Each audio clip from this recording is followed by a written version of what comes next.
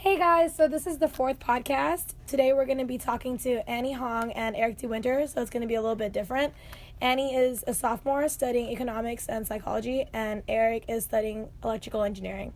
So Annie, can you tell me a little bit about yourself and why you chose psychology and economics? I kind of always know, well, I guess since high school I know I want to do psychology. Before I thought I want to do political science, and then so my first quarter here at UW I took a bunch of classes like that, and I was just kind of burned out by the endless essays. I enjoyed it, but I was just kind of, I don't know, I just didn't like it as much. So that's why I was like, oh, I'm actually missing kind of more math, more analytical things. So that's why I took economics class, and I really liked it. So I'm kind of combining both. I want to go into behavioral economics. So I think it's a good fit for me. That's cool. Eric, can you tell me a little bit more about why you chose electrical engineering? That started probably in high school. My friends had convinced me to join a robotics club, First Robotics, in high school, and that's where I kind of became passionate about just STEM fields in general, but in particular electrical engineering. Okay, so you guys know that today's topic is, the series topic is about women in STEM. So I'm just going to start off the question with, when you hear the words women in STEM, what are the first things that come to your mind? Am I going first? Yeah. All right, cool.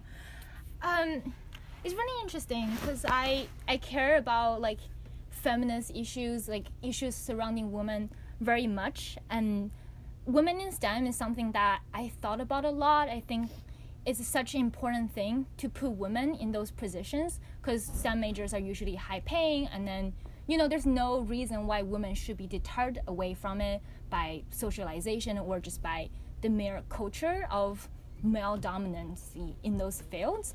So I think about it a lot. And then in terms of my own personal decision, there's one point in high school I remember I wanted to be an engineer just because I was good at math and it's like might as well do it, Yeah. But then I remember taking my first engineering class in my high school, and then there were like 30 people in total, and I was one of the 4 girls. Mm-hmm. And then all the 3 other girls have been doing those kind of things for a long time. Yeah. So know what you're doing. And I have never had any, I've never done it before. I got super intimidated and I dropped out like the second day. And then. Do you regret that? Do you regret doing that?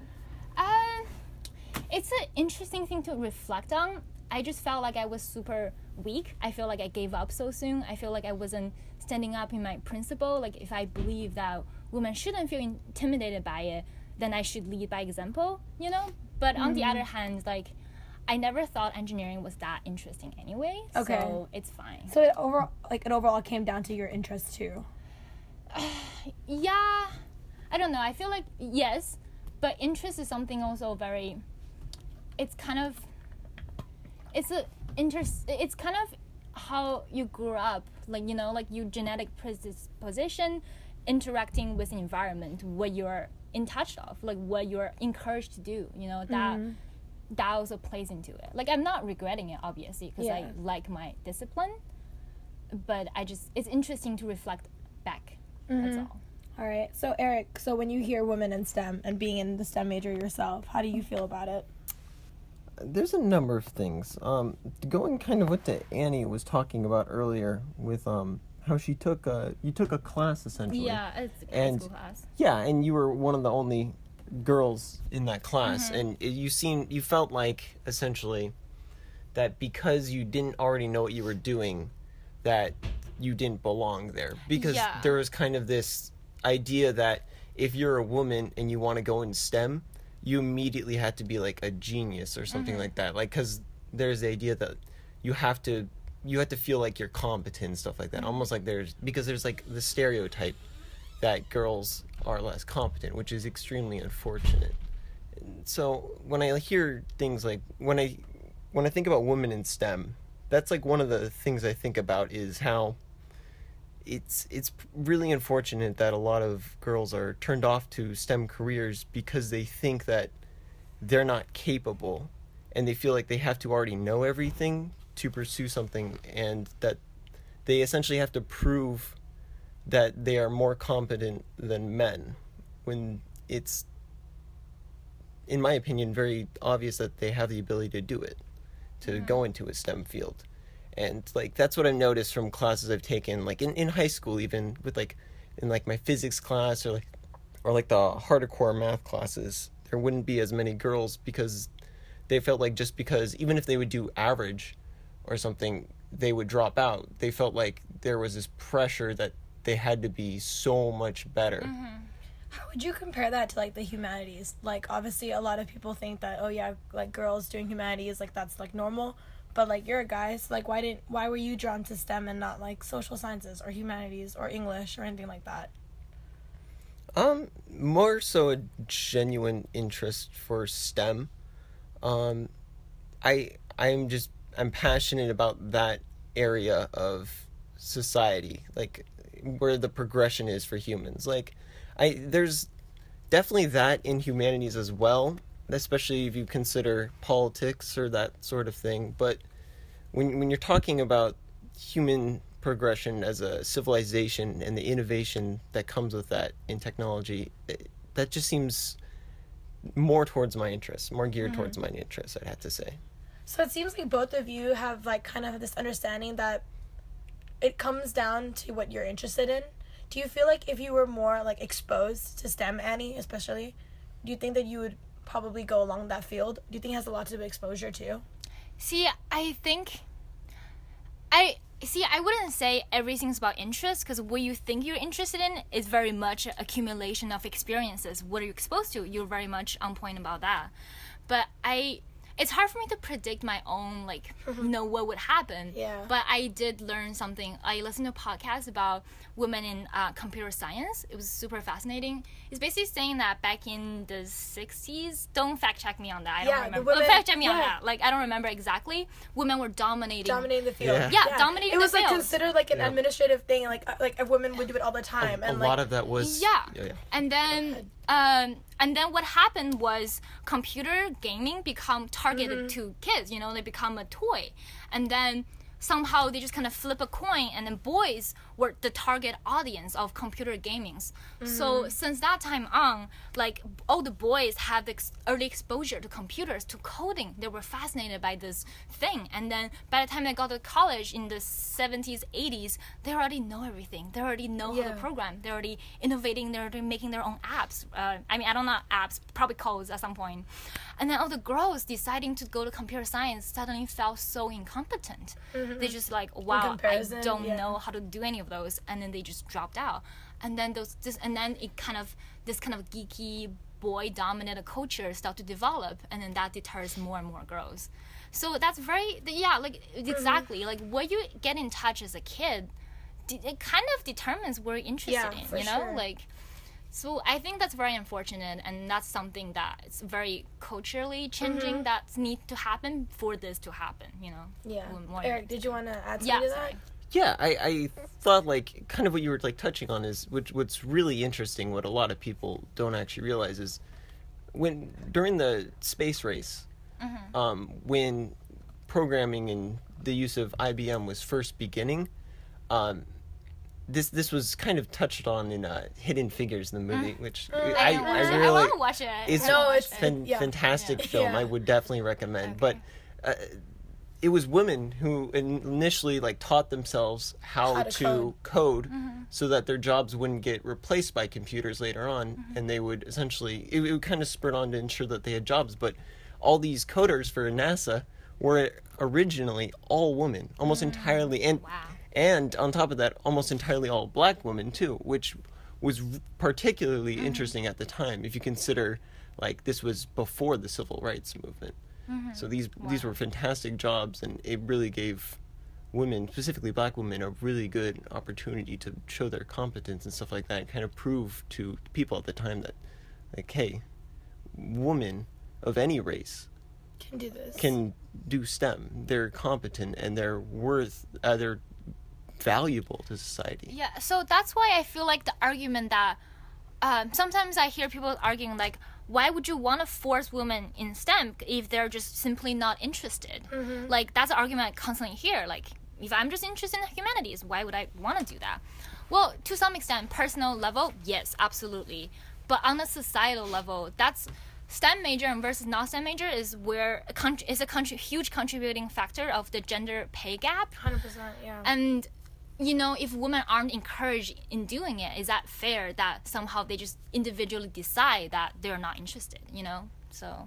So like along the lines from like what happened, like what happened in like the 60s till today, like what do you think changed? Like I know you mentioned gaming, but like what do you think was like the biggest thing that suddenly just made STEM a very male dominating field? STEM always been male dominating. Mm-hmm. I'm just talking about computer science. Okay. Definitely in computer science there was where the big shift was, and it had to do with gaming. The original like video games that had come out were done by female programmers and stuff like that, and there was kind of this coin flip, if you want to put it that way, with how video games were going to be advertised towards. Yeah, because the toy section at the time was segregated. It was divided. I think it still is. I haven't been in a toy store. All the pink shit. Yeah. Yeah. So, I guess, my next question would kind of be like, what would you do to change these perspectives, change these views? Because, like, the whole point of my podcast series is to get people thinking about women in STEM. So what would you change? Or like, what would you... What would I change? Or like, what would you implement? Like, what would you want public schools to implement? What would you want public schools here in Seattle to implement? Or just like a way to like help, bring back the system or make it more equal? I feel like any big policy talk coming from me is just going to be empty talk, because I literally don't have the power and don't have the expertise on this. But obviously having more... I don't know. I feel like it's hard to make it a policy, like obviously teachers know, like, oh, don't discriminate, like girls, boys, like, encourage girls to do the same thing boys do, but it wouldn't be a policy. Obviously more social program that teaches kids, like girls, how to code. Girls Who Code is an organization that does that, and different, or I don't know, I guess it more depends on societal things, less so than like a policy that would change it. But I would say honestly, for me, like, I think the most effective way is for us as individual to reflect on it and then almost lead by example. If you don't think that women should feel inferior for not feeling good at math, then don't feel that way next time you're taking math. Like that's something that I don't know if it's useful at all, but I feel like that's something you can do instead of asking the society to change. So, like, changing yourself, essentially. You're thinking. Kinda. Like, I'm taking a math class. I'm kind of struggling a little bit. I'm not doing too well. And all my friends who took it got, like, super good grade. I'm feeling like maybe because I'm a girl. But then I'm thinking probably just me, not because I'm a girl. So. Right. That makes sense. Eric, any implementation suggestions? Yeah, something that I noticed, it comes down to just the way people like pay closer attention to smaller things. Because I don't think when it comes to like the challenges for women in STEM, while there's definitely people that are sexist and try to make sure that women don't succeed, the majority of it is at a subconscious level. There's a subconscious kind of push that suggests that women aren't supposed to be in STEM. I would have to say, and it's something that I definitely noticed. Like, for instance, in my robotics club at UW, we were at engineering days, and we were letting kids drive our robot for a little bit.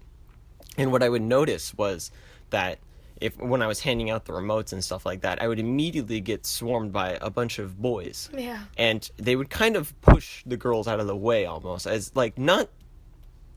I don't think they meant to do it in any way. It's just they were super eager, and a lot of the girls became really intimidated by that. And what I noticed was, like, when I would try to like take it from.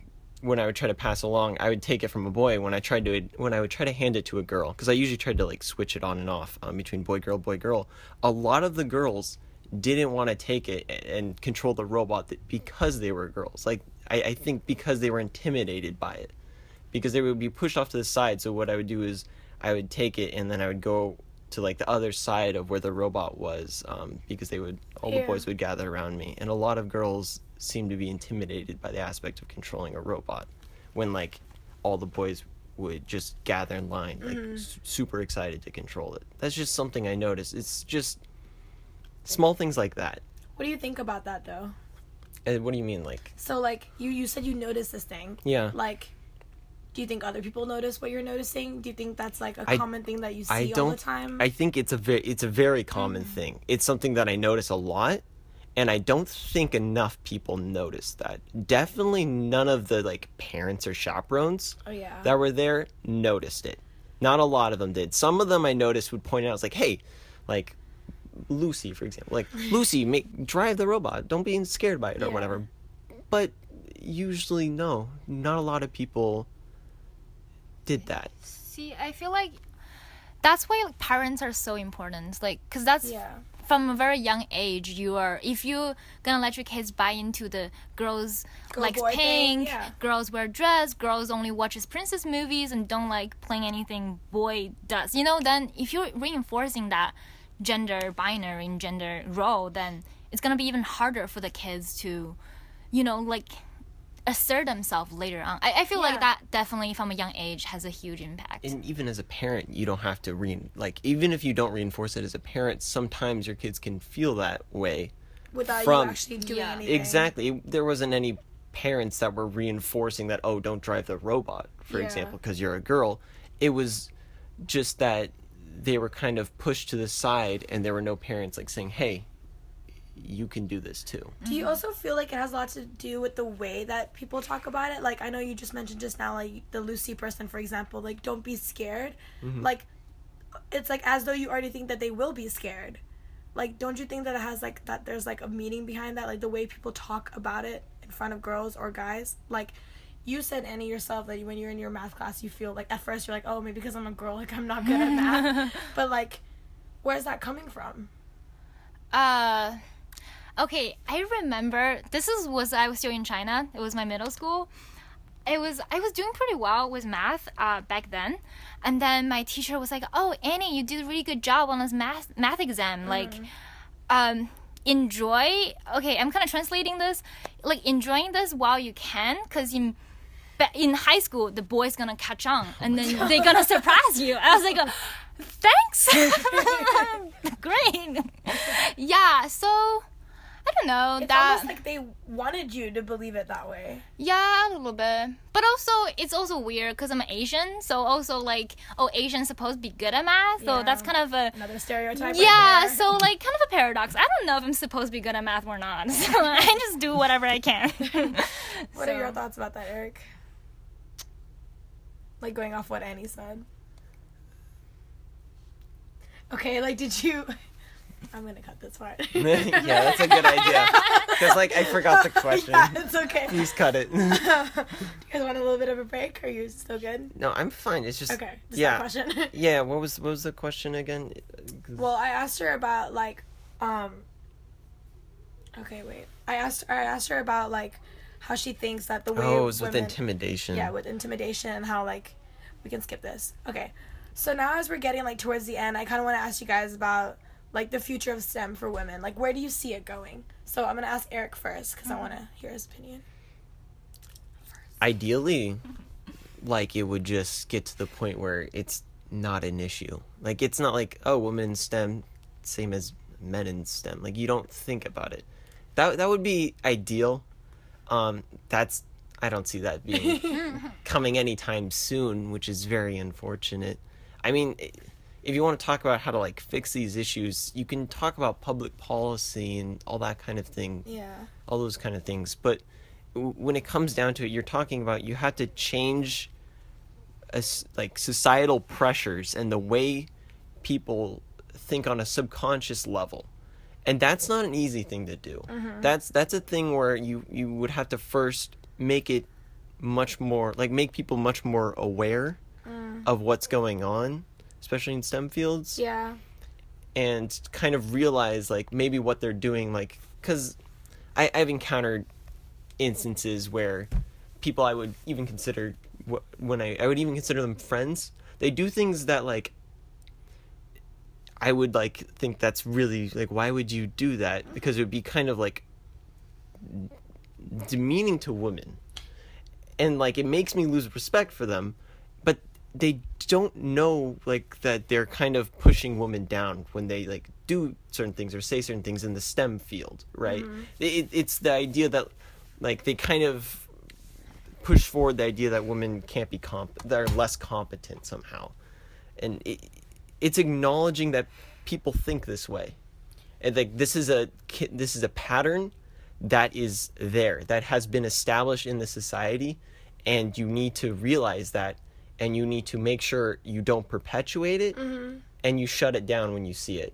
And that's something that I try to do as much as possible, but it's just I try to do it as much as possible, but there's only so much one person can do. Like it needs to be like a much more realized thing. Do you think that like, so when you hear like, you know, Girls Who Code, or like all these like clubs that are like women in STEM, like everything like that, like the fact that it's named that way, that makes the distinction there, because like there's no men in STEM. There's no club called like Boys Who Code. See, like, I understand that, stuff. but I think it's absolutely necessary at this stage. Because you have to at least get people aware of the issue, get people help those girls. But do you think part of the issue was that like we never, like, I know we never, it was never equal, like there was never a point where it was just equal for both genders, but like because they pushed it to the side where it was like women in STEM, Girls Who Code, like whatever, do you feel like the men had anything like to say about that? Like where is it for the men? Like don't they feel discriminated too? Is there like sense that? No, so, absolutely not. Okay, that's why I think that way. You can go ahead. See, it's like because guys are already dominating STEM. You don't need to have a club. I mean, no, there are clubs that have everyone codes, and usually boys dominating them. You know, like those are basically robotics. Well, Erica was part of robotics in high school. Tell us about the did you see any girls? It was unfortunate. There weren't that many. I would try to make it a issue, and I would try to like say like, hey, we should try to get more girls on the team, try to encourage more people. And that's also a thing I noticed with the robotics clubs here at UW too. It's no better here. Like people like to think like, oh, this kind of thing isn't like an issue at UW, but it's an issue everywhere. So that's why we need those organizations that helps women, help girls to, you know, at least get a foot in, get people realize, get people aware of those kind of issues, and especially those girls. Who cares about guys? Those girls need to know that there are ways for them to get involved. They shouldn't feel intimidated, you know. So that's why I feel like at this stage, at least, they're very necessary. So going off what when I asked Eric about what the future for women in STEM looks like, what do you think? Well, I absolutely agree that ideally there should be a point that people aren't thinking actively about those. Should be, you know, equal, obviously, but at this stage, I feel like a critical point would be there are a critical mass of women in STEM, in leadership in STEM, like, you know, in tech companies, but and also holding a leadership position of women. Because kids especially, look up for examples, you know, like if there are enough women who are in those roles, they can more likely see themselves in those roles, like as role models. You know, like it's absolutely important. If their mom is an engineer at this, more fucking, likely they're gonna be like, so this goes back to like exposure too, like being exposed to it from a young age. Be able to see who you can be, you know. Yeah, that makes sense. So now we're like closing off with this podcast. Are there any last thoughts that you guys have about women in STEM that you'd like to add? Yeah, I guess. You know, to all the ladies out there, don't be intimidated. You know, if you're genuinely interested in STEM, and don't feel like you're pressured to go into STEM because you're a woman.